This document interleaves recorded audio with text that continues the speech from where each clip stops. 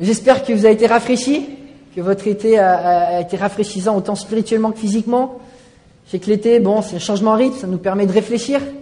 Moi, ça m'a permis aussi de méditer sur notre Église, sur notre futur, sur cette année. Et ce matin, et puis dans les semaines qui vont suivre, j'aimerais que mon PowerPoint marche. C'est une de mes résolutions pour cette année.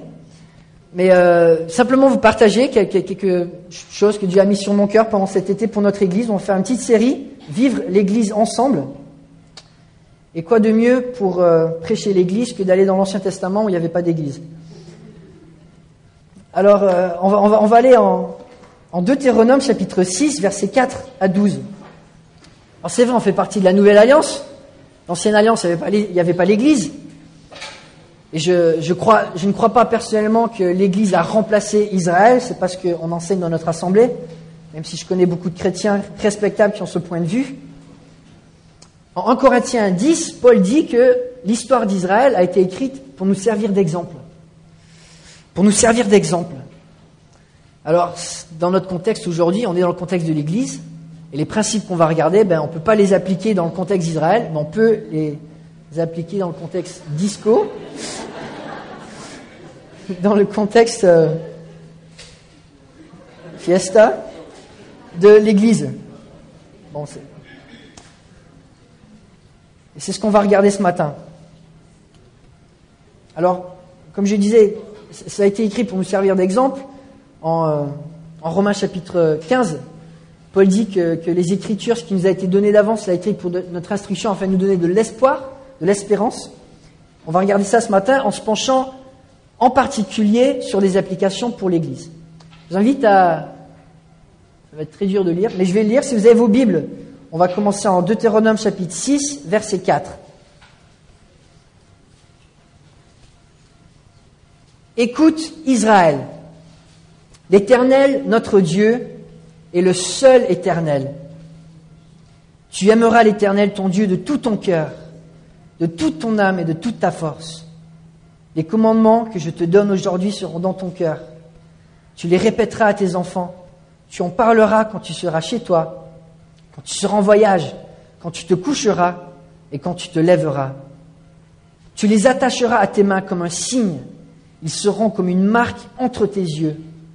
Tu les écriras sur les montants de la porte de ta maison et sur les portes de tes villes.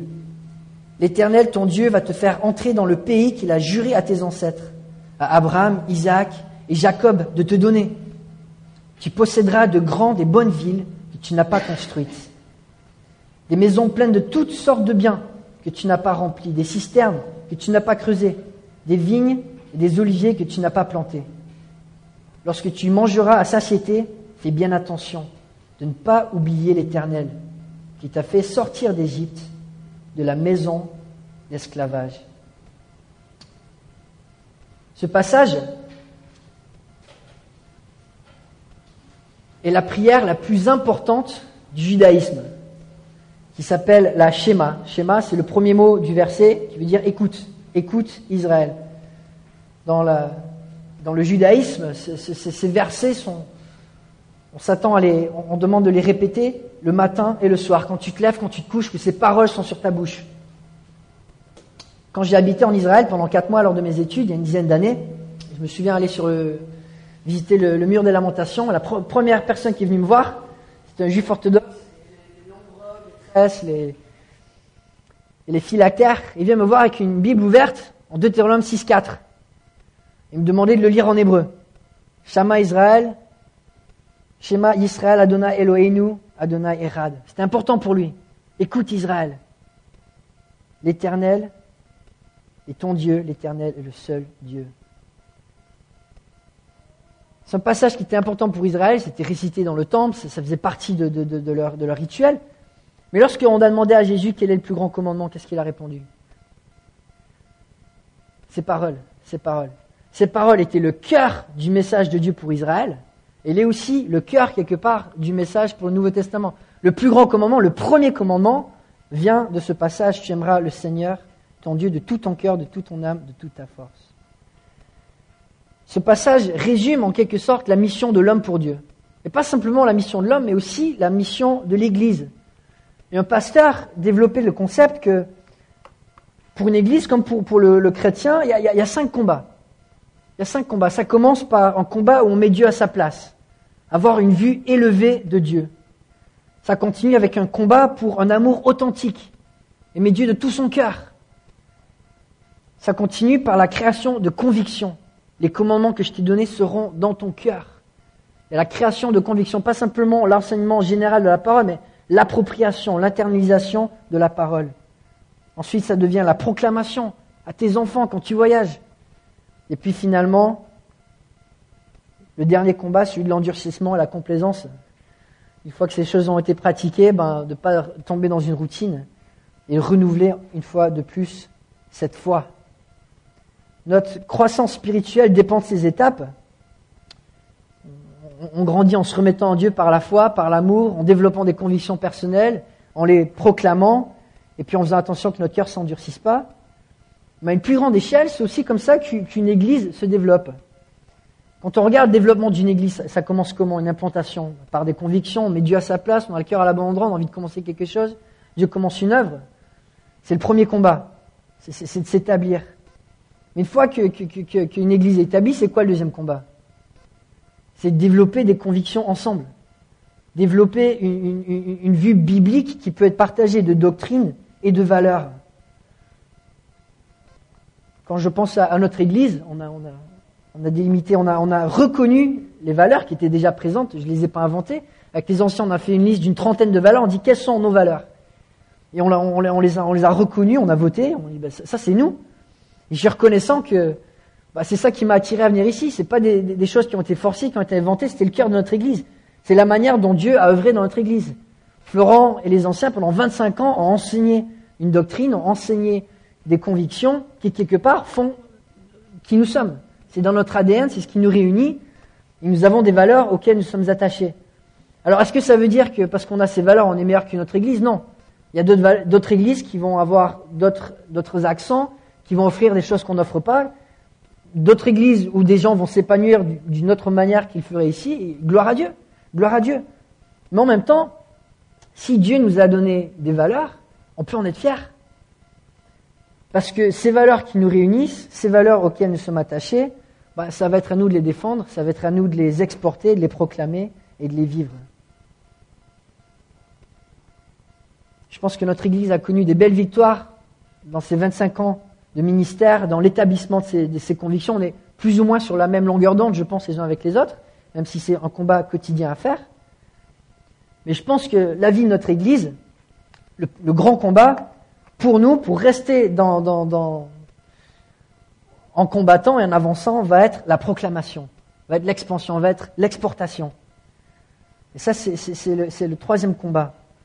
Pas simplement de vivre l'évangile au sens large, mais comment nous, en tant qu'Église, on vit l'évangile, comment on se l'est internalisé.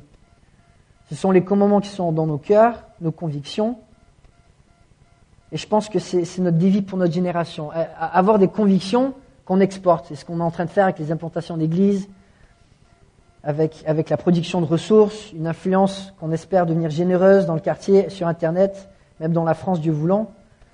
Comme je disais, il y a des églises, on n'est pas meilleur que les autres églises, on apprend des autres églises qui ont des valeurs qui sont peut-être plus mûres que les nôtres, et gloire à Dieu, on peut être mis au défi par d'autres églises qui ont mûri certains aspects, et de notre côté aussi, on se doit de mûrir ce que Dieu fait en nous, pour pouvoir bénir les autres églises, pour pouvoir annoncer l'évangile de manière vivante autour de nous. Et puis finalement, le dernier combat, comme on l'a vu, c'est une fois que ces choses on a combattu, le danger c'est de venir dans une église puis de venir un peu comme consommateur, de dire les combats sont déjà finis, j'ai pas vraiment porté ça, maintenant je viens pour profiter et pas vraiment pour combattre. Et ça c'est un grand danger de l'église, où les gens n'ont pas combattu pour défendre les valeurs ou pour les répandre. Et le souvenir de la main agissante de Dieu dans son histoire est oublié. Ce qui peut créer un endurcissement, une passivité dans la foi.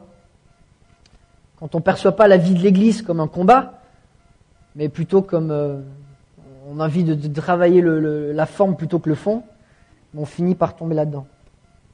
Alors on va développer tous ces aspects dans les semaines qui viennent. Et on va se plonger dans le passage. On va regarder à 5 combats qu'Israël doit combattre en tant que nation et que nous devons combattre en tant que corps de Christ. Alors, on n'aura pas le temps de toutes les regarder ce matin. On va regarder au moins 2 combats. Et le premier combat, c'est de donner à Dieu la place d'honneur. Donner à Dieu la place d'honneur. C'est le combat d'une église. Il y a tellement de tentations. Il y a tellement de choses qu'on peut faire avec une église, tellement de distractions. Et malheureusement, il y a beaucoup d'églises qui se réunissent sans avoir une vue élevée de Dieu, sans vouloir faire honneur à Dieu. Et c'est triste. Mais lorsque Dieu donne ce passage à Israël, un des passages les plus importants de l'Ancien Testament, ça commence avec ces paroles. Écoute Israël, l'Éternel, notre Dieu, est le seul Éternel. C'est le fondement. Écoutons EPEVC. L'Éternel, notre Dieu, est le seul Éternel. Alors, il y a plusieurs éléments dans ce verset qu'on manque si on ne revient pas à l'hébreu. Premièrement, en hébreu, le mot écoute, il a 2 sens. Vous savez, c'est lequel le deuxième?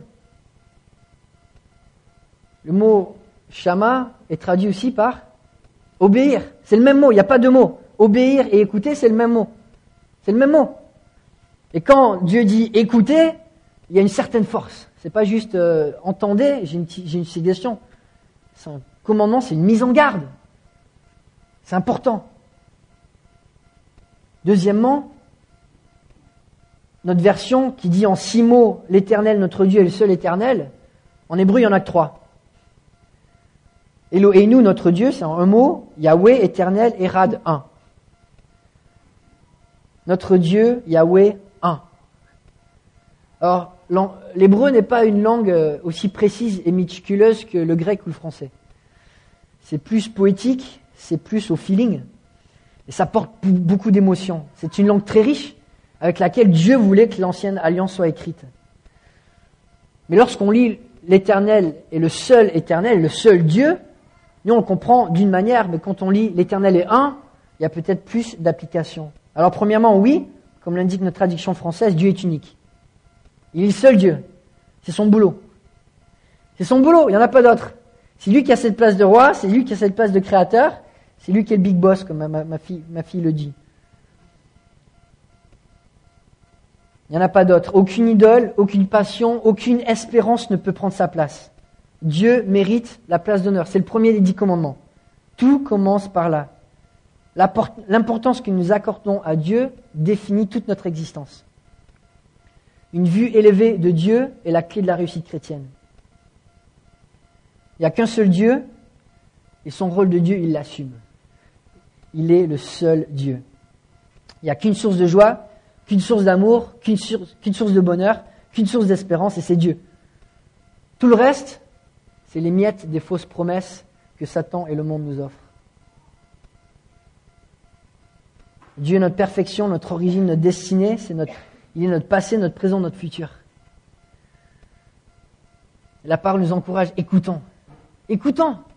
Mettons Dieu à sa place. L'Éternel, notre Dieu, est le seul Dieu. Dieu est un, il est le seul Dieu. Il est aussi un Dieu indivisible. Il est un. Une unité intégrale, complète, parfaite. On n'a rien à ajouter, on n'a rien à enlever. Tout ce qui est recherché et qui donne satisfaction est trouvé en lui. Sa volonté, elle est indestructible, inchangeable, inarrêtable, inaltérable. Toutes les perfections sont trouvées en lui, dans une cohérence et un ordre qui ne peut être remis en question. Il n'y a pas de place pour le compromis dans son enseignement, il n'y a pas de place pour la critique dans sa présence. Il est un. Il est un, sans reproche, parfait, sous chaque aspect, sagesse. Sa sagesse est incontestable. Prenons garde, EPEVC, Dieu est un, il est indivisible. Toute la théologie de l'Ancien Testament et du Nouveau Testament repose sur ces paroles. Dieu est le seul Dieu. Dieu est le seul Dieu. Il mérite notre obéissance, notre attention, notre adoration. Et pour Israël, de dire notre Dieu, c'était notre Dieu, celui qui s'était révélé à eux dans l'Ancien Testament. Notre Dieu, pour eux, le Dieu de l'Ancienne Alliance. Pour nous, notre Dieu, c'est le Dieu de l'Église. Notre Dieu est le seul Dieu. Il a choisi de nous donner un mandat. L'Église, c'est son Église. C'est son Église, c'est son plan. C'est au centre de sa volonté, c'est son œuvre, c'est son institution. Et on ne peut la traiter avec nonchalance. Des fois, on voit souvent les choses à l'envers. Alors, je ne sais pas si on peut lire cette citation. Il y en a qui connaissent David Livingstone, un des pionniers missionnaires de l'Afrique au XIXe siècle. Et il disait, si un mandat d'un roi terrestre est considéré un honneur, pourquoi le mandat du roi céleste est-il considéré un sacrifice? Ça fait réfléchir, hein? Ça fait réfléchir. Souvent, on se dit, l'Église, encore une fois, c'est dur, hein, mais bon, je fais des sacrifices. Pourtant, on voit souvent les choses à l'envers. Et comme Livingstone le rappelle, pourquoi est-ce que le mandat d'un roi, si on recevait une mission d'un roi, ça serait un tel honneur? Et Dieu nous donne une mission. Le créateur de l'univers nous donne une mission. Ah non, mais c'est un sacrifice. Dieu mérite notre foi, il mérite notre engagement, notre honneur. Et la manière dont nous traitons l'Église, son Église, reflète l'honneur et le respect que nous avons pour lui et l'amour que nous avons pour lui. Dieu mérite la première place dans tous les domaines de notre vie. Alors bien sûr, on vit une vie équilibrée, on ne peut pas tout donner dans tous les domaines. Mais vivre pleinement le christianisme signifie de traiter avec amour cette Église qui est si précieuse pour Jésus-Christ et pour Dieu. Notre Dieu est un, il est le seul Dieu. Il nous a donné une mission à travers de son Église. Et c'est notre appel. Alors je dis pas ça parce que j'ai besoin de vous pour accomplir mes plans, celui des anciens pour l'Église. J'ai besoin de vous, mais c'est parce que comme vous, je fais partie du corps de Christ. Et que chacun de nous, on fait partie du corps de Christ, et que si certains ne participent pas, on ne peut pas vivre le christianisme pleinement. Il y a des manques. On est fait pour vivre la vie d'Église ensemble. On a besoin les uns des autres. On a besoin des uns des autres pour honorer Dieu ensemble, pleinement. Ça, c'est le premier combat. Mettre Dieu à sa place. Il est le seul Dieu. Et si on l'appelle notre Dieu, alors il faut qu'on accepte son mandat, sa mission, son Église. Et le deuxième combat, le plus facile, c'est aimer Dieu d'un amour total. Le premier combat est de donner à Dieu une place d'honneur. Le deuxième combat, pour chacun de nous et pour l'Église, c'est d'aimer Dieu d'un amour authentique, d'un amour total. Forcément, si Dieu est vraiment Dieu, si c'est son job, si c'est son rôle, créateur, juge, sauveur, seigneur, roi, il mérite l'amour. De par sa position, de par son caractère, il mérite notre amour, notre plus grand amour. C'est ce qu'on lit au verset 5. Tu aimeras l'Éternel, ton Dieu, de tout ton cœur, de toute ton âme, de toute ta force. Jésus définit ce commandement comme le plus grand commandement et comme le premier des commandements. Dieu est amour et il nous a créés pour aimer. Mais il nous a créés pour aimer ce qui est aimable, ce qui est digne d'être aimé. Il ne nous a pas créés pour aimer souvent ce que nous on aime. Mon beau-père, il disait, quand on chante le chant, la version des Beatles, All you need is love, love, love. Tout ce qu'on a besoin, c'est l'amour, l'amour, l'amour. Si on devait vraiment l'interpréter à leur manière, c'est tout ce que je veux, c'est la convoitise, la convoitise, la convoitise. Parce que c'est leur manière de chanter, c'est ce qu'ils s'attendent. Mais Dieu nous appelle à aimer ce qui est digne d'amour. Et bien sûr, ce qui est digne d'amour, c'est qui? C'est lui, la source de toute bonne chose. Il nous appelle à l'aimer de tout notre cœur. Alors ça veut dire quoi d'aimer Dieu de tout notre cœur? Le mot cœur est très souvent utilisé en hébreu dans l'Ancien Testament, 750 fois pour être précis. C'est un mot qui a beaucoup de signification. Le cœur représente la personne à part entière. On voit ça, psaume 22, c'est le centre de la vie intérieure. De lui coulent les sources de la vie, dit le proverbe.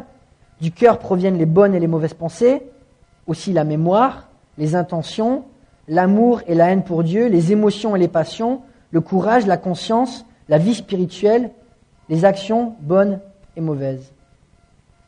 C'est beaucoup de choses. Entre parenthèses, c'est intéressant que beaucoup de personnes essaient de diviser la constitution humaine en 3 parties. On parle souvent de l'âme, de l'esprit et du corps. Et moi, je me gratte la tête et je me dis, et le cœur, il est où dans tout ça? On aime bien diviser parce que ça paraît logique. Pourtant, dans la Bible, est-ce qu'on voit vraiment cette division? Je vous le demande. Souvent, le mot âme, le mot esprit, ils ont le même sens, et le mot cœur aussi. Ils ont les mêmes valeurs. Les distinctions ne sont pas assez claires pour avoir des distinctions souvent qu'on leur donne. D'ailleurs, c'est intéressant parce que dans l'Ancien Testament, par exemple, dans le Nouveau Testament, on retrouve le mot chair, la chair, qui divise un peu le concept de corps et esprit. Mais dans l'hébreu, il n'y a pas d'équivalence. Dans la manière de penser hébraïque, la constitution humaine est plus un ensemble. Un théologien appelait ça une unité complexe. Et c'est vrai que ces fois, on entend dire le psychologue c'est pour l'esprit, le pasteur c'est pour l'âme et le docteur c'est pour le corps. Et je me dis, il faut faire attention aux distinctions trop précises. Parce que souvent, c'est beaucoup plus mélangé qu'on le pense. Et des fois, une pilule, ça sauve pas tout. Des fois, il y a des problèmes psychologiques ou physiques qui sont vraiment causés par des problèmes spirituels. Et des fois, des problèmes spirituels sont causés en partie par des problèmes physiques. Je me souviens d'un pasteur qui me racontait, alors peut-être je vous ai déjà raconté cette histoire, un homme qui rentre dans son bureau avec un flingue. Il lui dit, donne-moi une raison pour ne pas me faire exploser la cervelle. Et mon ami lui répond, tu vas tout salir. Il ne s'attendait pas à cette réponse, ça l'a calmé, ils ont pu dialoguer. Le gars, il n'avait pas mangé, il n'avait pas dormi pendant 3 jours. Forcément, il a pété un câble. Il a appelé l'ambulance, il est allé à l'hôpital, il a mangé, il a bu, il a dormi, puis après, ça allait mieux. Bon, longue parenthèse, mais tout ça pour dire que quand Dieu nous appelle à aimer de tout notre cœur, c'est un ensemble, c'est pas juste des sentiments. C'est pas juste les émotions du moment. Aimer Dieu de tout notre cœur, c'est aimer Dieu de tout notre ensemble. Notre volonté, l'aimer avec notre mémoire, l'aimer avec notre courage, avec notre créativité, avec notre intellect. Aimer Dieu de tout notre cœur signifie toutes ces choses. Dieu nous appelle aussi à l'aimer de toute notre âme, de toute notre force. Alors comme j'ai dit, c'est un peu la même chose. D'ailleurs, quand on regarde dans le Nouveau Testament, quand Jésus cite ces versets, il ajoute aussi esprit. Mais c'est une manière de dire aimer avec le tout, du tout, du tout, du tout. Parce que l'esprit, la force, le cœur, l'âme, ça reflète tout le corps. Ça reflète toute la personne. Le mot âme en hébreu a 2 sens. Ça signifie âme, et puis Steven peut nous dire, ça signifie aussi la vie. La vie, c'est le même mot. Il n'y a qu'un mot pour la vie, pour l'âme. C'est le même mot. Aimer Dieu de toute notre âme, c'est aimer Dieu de toute notre vie. Le mot âme apparaît 755 fois dans l'Ancien Testament. Il représente la vie biologique comme la vie spirituelle. Ça reflète aussi une personne à part entière, la force de vie qui anime le corps. C'est l'intégration de toutes les forces intérieures, le siège de l'intellect, de la volonté, des émotions, particulièrement des relations les uns avec les autres. Encore une fois, les parallèles avec le cœur sont nombreux, c'est un peu la même chose. D'aimer Dieu de tout son cœur, toute son âme, toute sa force, c'est aimer Dieu avec tout. Avec tout. Et c'est quand même ironique que le premier commandement de la Bible, c'est celui qu'on désobéit le plus souvent. Enfin, qui c'est qui peut dire à la fin de la journée, j'ai aimé Dieu de tout mon cœur, de toute mon âme, de toute ma force. Pourtant, c'est le commandement le premier que Dieu nous donne. Aimer Dieu de toute sa vie, de tout son cœur. Jésus enseignait en Marc, je vais lire, c'est peut-être difficile à lire, mais Marc 8, versets 34 à 38, un passage qu'on connaît bien. Marc 8, 34 à 38.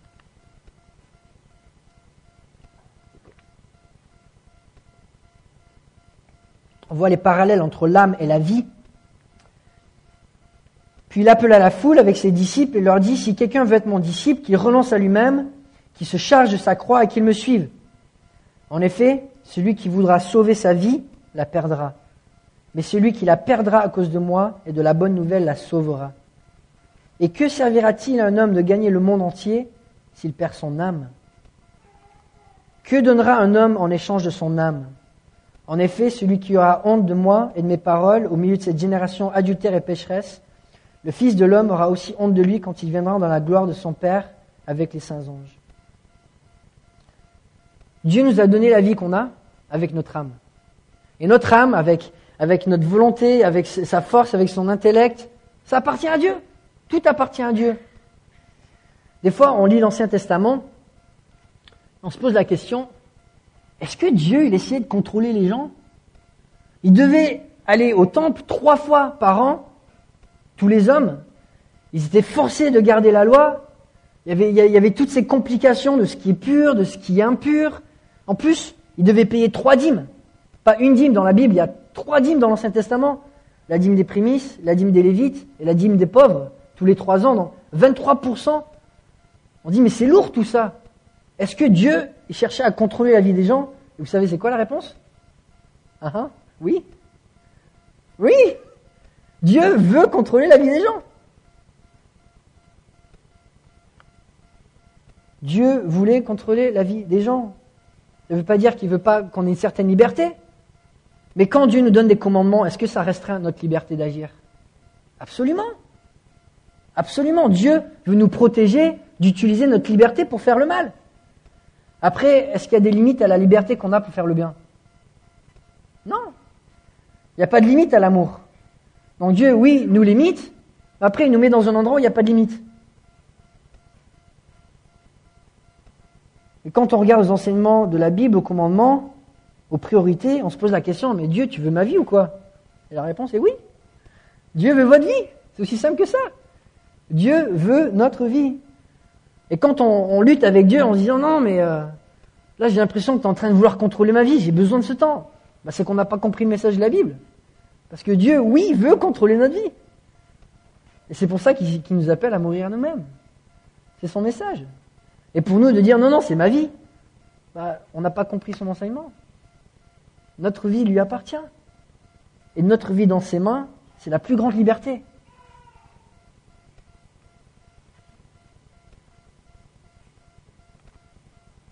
Paul écrit en Romains chapitre 6, versets 20 à 22, « En effet, lorsque vous étiez esclaves du péché, vous étiez libres par rapport à la justice. » C'est vrai, une fois, quand on est dans le péché, on est libre de pécher autant qu'on veut. Mais quels fruits portiez-vous alors? Des fruits dont vous avez honte aujourd'hui, car leur fin c'est la mort. Mais maintenant, vous avez été libérés du péché et vous êtes devenus quoi?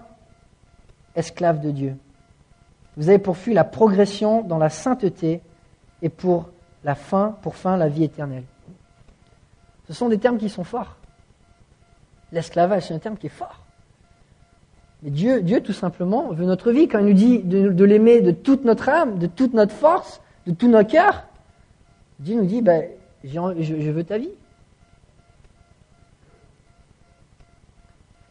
Et la notion des dîmes est très parlante. Dieu voulait que le peuple apprenne à l'aimer en premier, généreusement dans le secret de leur cœur. Avant de dépenser pour soi, de donner à Dieu en premier.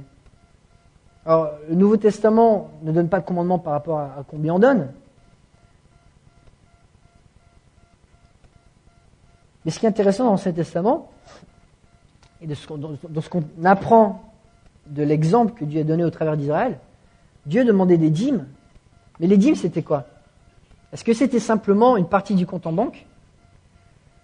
Quand Dieu demandait les prémices, les premières récoltes, les premiers nés des troupeaux, c'était aussi les prémices du travail. Alors on dit souvent, l'argent n'a pas d'odeur, mais notre travail, il a une odeur. Et la manière dont on travaille pour Dieu, la manière dont on offre notre travail pour Dieu, reflète notre caractère, reflète ce qu'on a dans le cœur. Israël devait donner à Dieu les prémices de leur travail. C'est-à-dire quand ils préparaient ces offrandes, quand ils préparaient ces récoltes, ils savaient qu'ils allaient le donner à Dieu en premier. Et un cœur consacré donne des prémices de qualité. En apportant au temple leur vin, leurs fruits, leur huile, leur bétail, c'était leur témoignage de l'amour pour Dieu. Et Malachie reprend sa génération pour une perspective erronée par rapport aux sacrifices qu'ils offraient à Dieu, par rapport à ses prémices. Il leur dit, vous offrez sur mon autel des aliments impurs et vous dites, en quoi t'avons-nous souillé? C'est en disant, la table de l'Éternel est dérisoire. Quand vous offrez en sacrifice une bête aveugle, n'est-ce pas mal?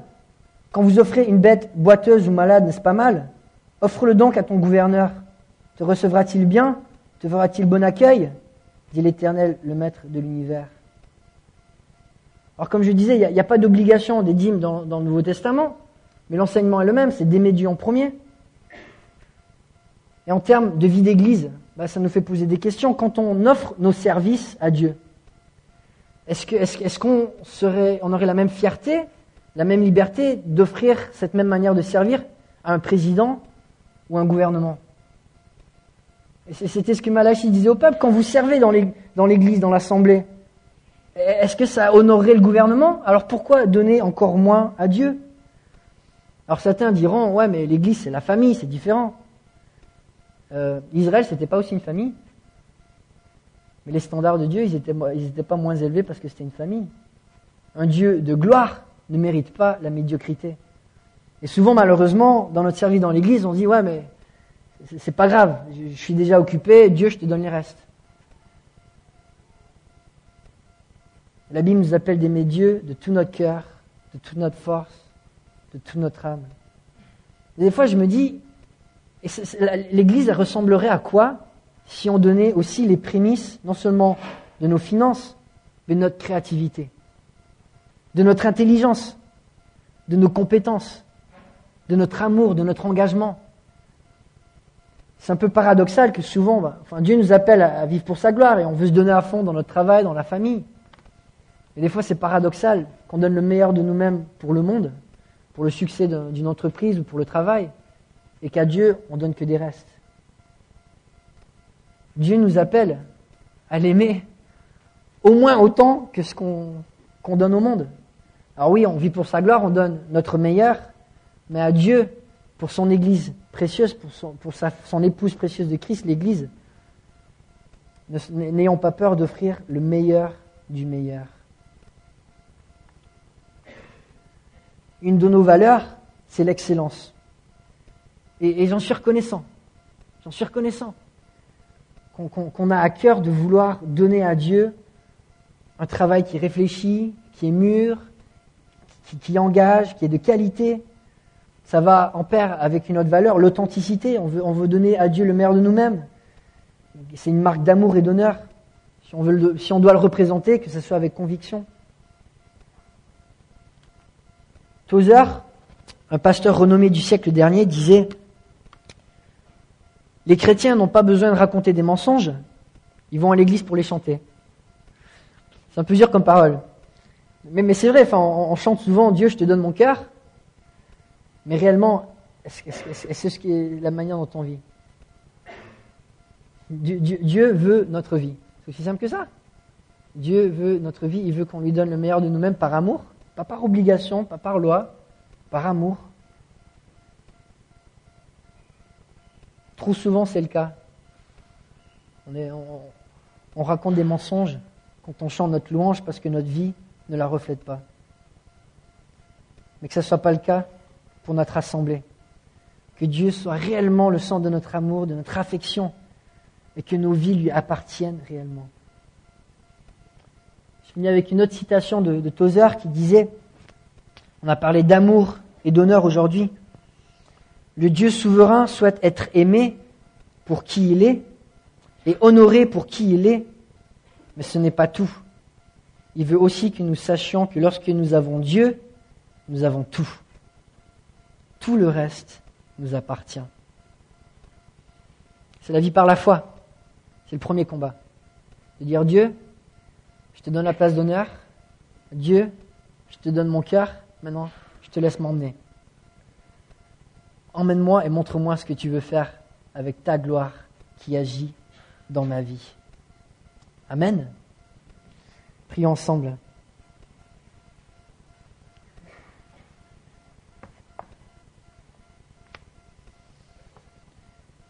Et Père Céleste, quel privilège que tu nous as choisis pour porter ta mission, pour porter ton mandat.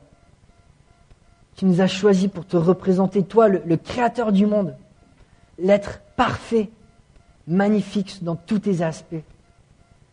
Quel honneur de pouvoir faire partie de ton Église, l'épouse de Christ. Quel honneur, Père Céleste, de pouvoir recevoir ton amour. Donne-nous, Père Céleste, de vivre pour toi.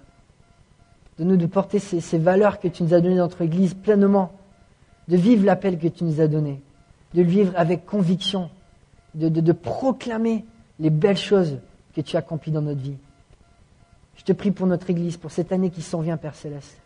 Donne-nous d'être à ton service. Donne-nous de t'aimer. Donne-nous de le faire par amour, pas par obligation, mais parce que on veut honorer ton nom, être loyal à ta parole. Merci pour cette assemblée, Père Céleste. Merci pour tous les sacrifices qui ont été faits au travers des années, par toutes les personnes fidèles, pour porter l'Église jusqu'à où nous sommes aujourd'hui. Merci, Père Céleste, pour ton œuvre dans chacun de nous.